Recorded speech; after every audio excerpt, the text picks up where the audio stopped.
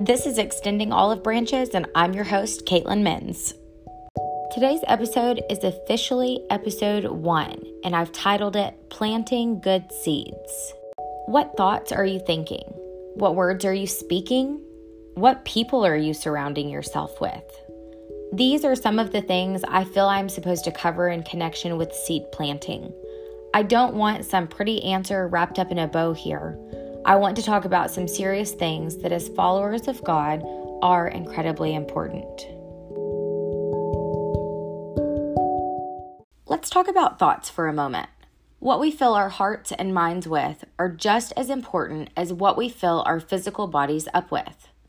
A healthy diet consists of fruits, vegetables, grains, fat-free or low-fat dairy products. It includes lean meats, poultry, fish, beans, eggs, and nuts. And it limits fats, sodium, and added sugars. Also, for those of you visual people like myself, the type of gas you put in your car matters. Making sure you're plugging a plug into an outlet and not, setting it into a bowl of water matters. Obviously, that won't work. We need the right things in order to function.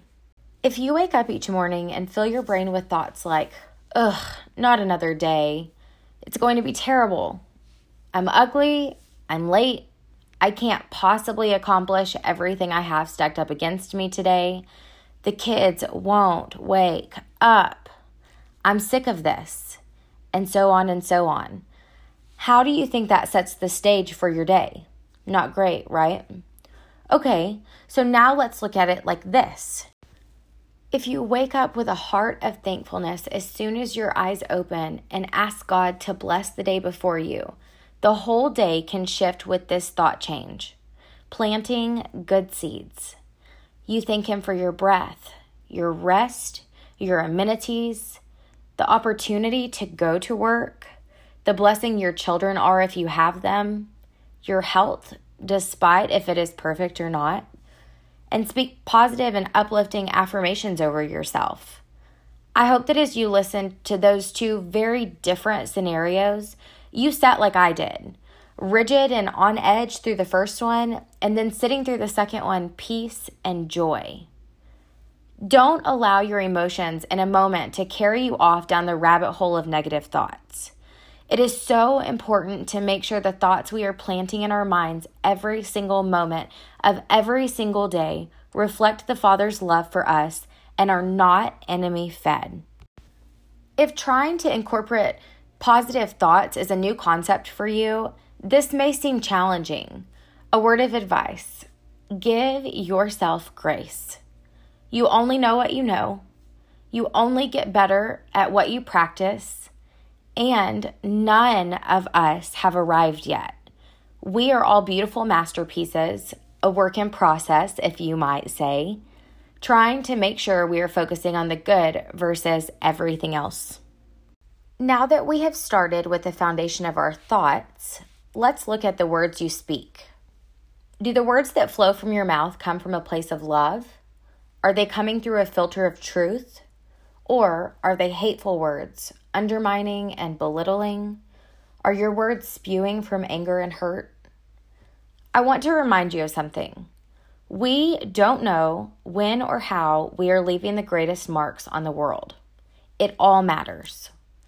Planting the seeds of the fruit of the Spirit through our words and the lives we come across each day is imperative. Words that breathe out love, joy, peace, patience, kindness, goodness, faithfulness, gentleness, and self-control.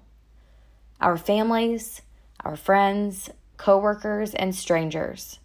It all matters. You never know who God has placed along your path that only you have the right words for. Because I feel like I'm supposed to throw this in here, a year ago, I felt a nudge from the Lord to stop cussing. Yep, you heard me right. I'm going to talk about this personal piece of my journey for a second. I remember sitting here feeling gross. I don't know how many curse words I had just strung together, but I felt gross as soon as the last word left my mouth. I remember very clearly the message the Lord gave me that day. It was a reminder that my words and voice carry power, and as His daughter, the way I was speaking was not how He intended for my voice to be used. I was really good at hiding my cursing when I was younger. Then, as I got older, I didn't care as much, and so it became more and more common. Was it hard to quit something I had been doing for so long? A little, but it was absolutely worth it. I'm so glad I chose to be obedient in this. It has only spurred me on in walking in alignment with God. It's important to remember to pray boldly into these things. Is there something that has to do with your thoughts or the words that you're speaking that God is asking you to lean into?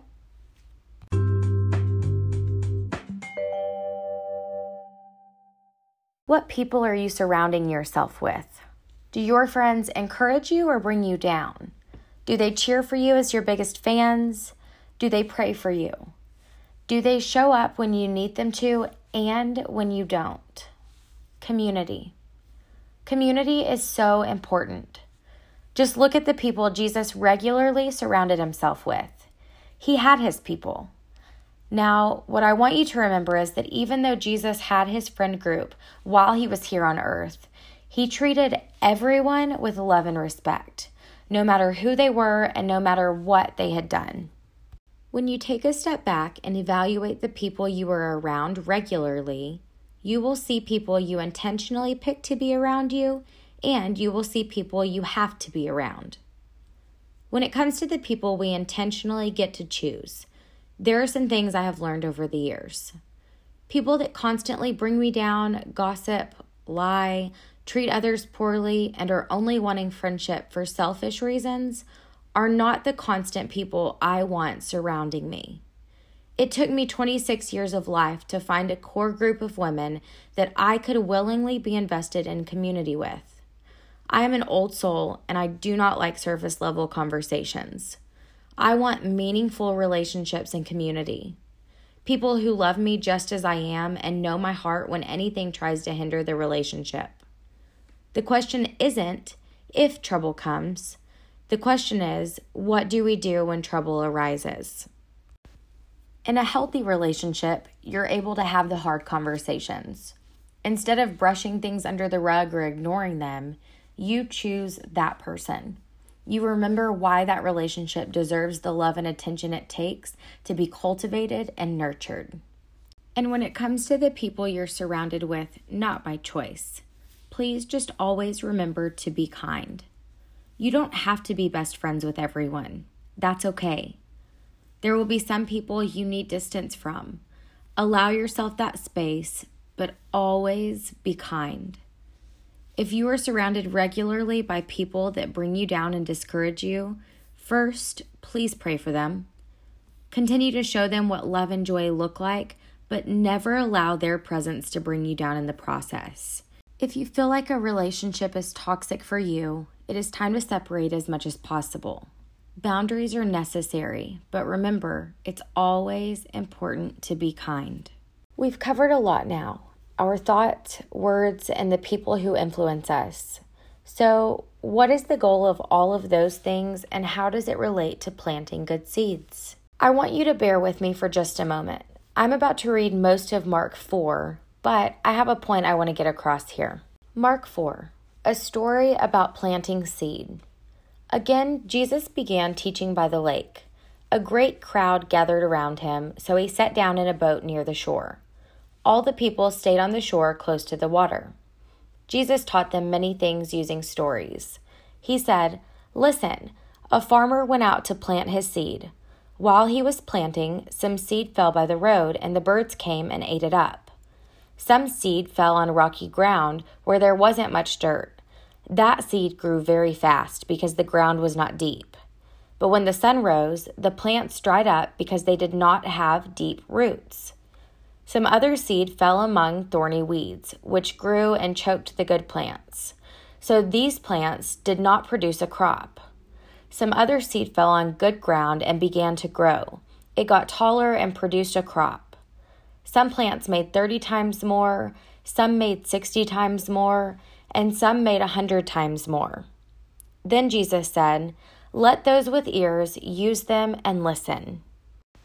Later, when Jesus was alone, the 12 apostles and others around him asked him about the stories. Jesus said, You can know the secret about the kingdom of God, but to other people I tell everything by using stories, so that they will look and look, but they will not learn. They will listen and listen, but they will not understand. If they did learn and understand, they would come back to me and be forgiven. Isaiah 6:9. Then Jesus said to his followers, "Don't you understand this story? If you don't, how will you understand any story?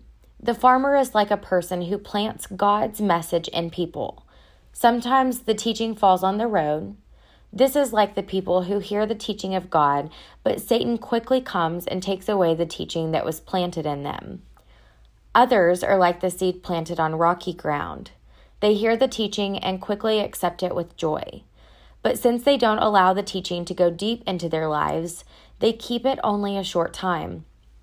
When trouble or persecution comes because of the teaching they accepted, they quickly give up. Others are like the seed planted among the thorny weeds. They hear of the teaching, but the worries of this life, the temptation of wealth, and many other evil desires keep the teaching from growing and producing fruit in their lives. Others are like the seed planted in the good ground. They hear the teaching and accept it. Then they grow and produce fruit, sometimes 30 times more, sometimes 60 times more, and sometimes 100 times more." Then Jesus said to them, "Do you hide a lamp under a bowl or a bed? No, you put the lamp on a lampstand. Everything that is hidden will be made clear, and every secret thing will be made known. Let those with ears use them and listen. Think carefully about what you hear. The way you give to others is the way God will give to you, but God will give you even more. Those who have understanding will be given more, but those who do not have understanding, even what they have will be taken away from them." Then Jesus said, "The kingdom of God is like someone who plants seed in the ground. Night and day, whether the person is asleep or awake, the seed still grows, but the person does not know how it grows. By itself, the earth produces grain. First the plant grows, then the head, and then all the grain in the head. When the grain is ready, the farmer cuts it, because this is the harvest time."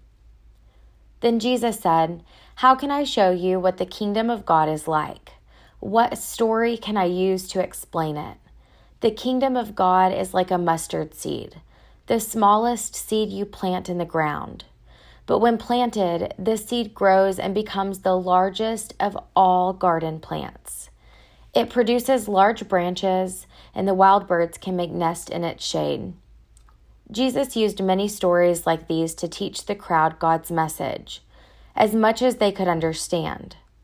He always used stories to teach them, but when he and his followers were alone, Jesus explained everything to them. The purpose of Jesus' words isn't to increase knowledge or even inspire legalistic obedience. The point is to create a changed heart.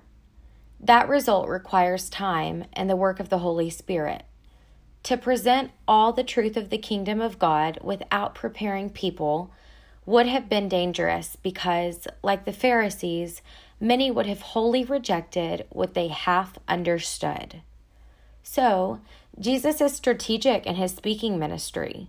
He understands that some people cannot take in too much new information. Jesus said that the Word of God is like a seed. It gets planted in our hearts and then has the potential to bear fruit. But not every seed grows into a plant and bears fruit. The kind of soil it lands on makes all the difference. You can study the seed, categorize the seed, analyze the seed, know the seed, or even love the seed. But if you don't sow it, nothing will grow. As I read through Mark 4, we talked about seeds falling in different places. When it comes to the seed that fell by the road, Satan doesn't want the word of God to take root in a person's heart. Like a bird swooping down and snatching a seed, he wants to remove the seed of the word from the soil of a person's heart. This is Satan's preferred result. He wants to keep the word from ever having a place in a person's life. Hard hearts must be plowed up before they can receive the seed. Jeremiah 4:3.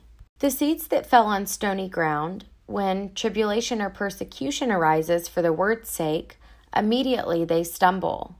Your roots cannot be found in your friendships, your parents, or with each passing circumstance. Your roots must be deep.